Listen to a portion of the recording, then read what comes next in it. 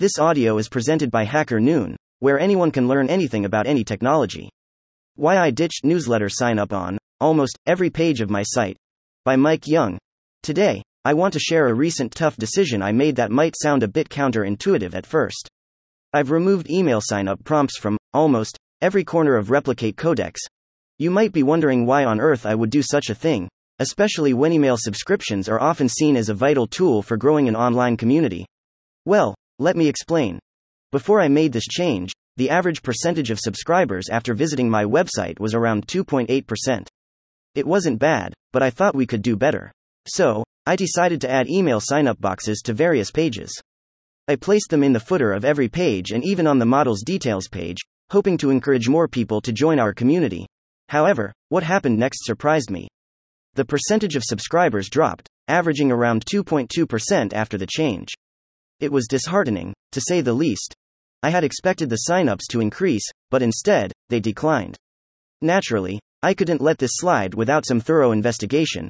Note: the experiment started on 4/23. 4/24 was the first full day with the new signups, so, what could be the reasons behind this unexpected drop?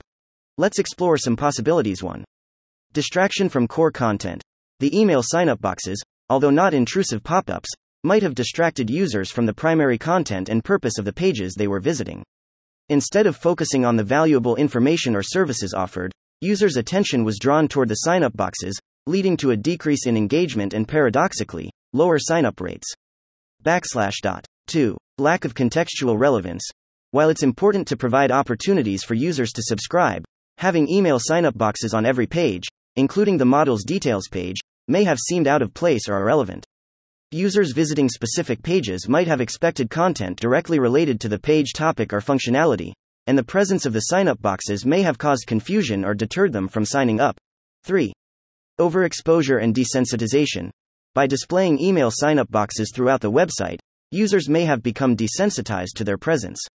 Initially, the sign-up prompts might have caught users' attention and generated interest, but with repeated exposure, the impact might have diminished, resulting in decreased sign-up rates. Considering these potential factors and comparing them to the actual benefits I had anticipated, I had to make a tough call.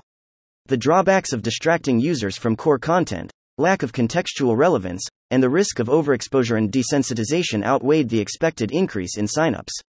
It was a bitter pill to swallow, but the data and analytics justified my decision to remove most of the sign-up prompts. My question for the community is: if you were me, would you do this? Am I on the right track, or is there something I'm missing? Info also published here. P.S. If you still want to sign up for our email newsletter, fear not.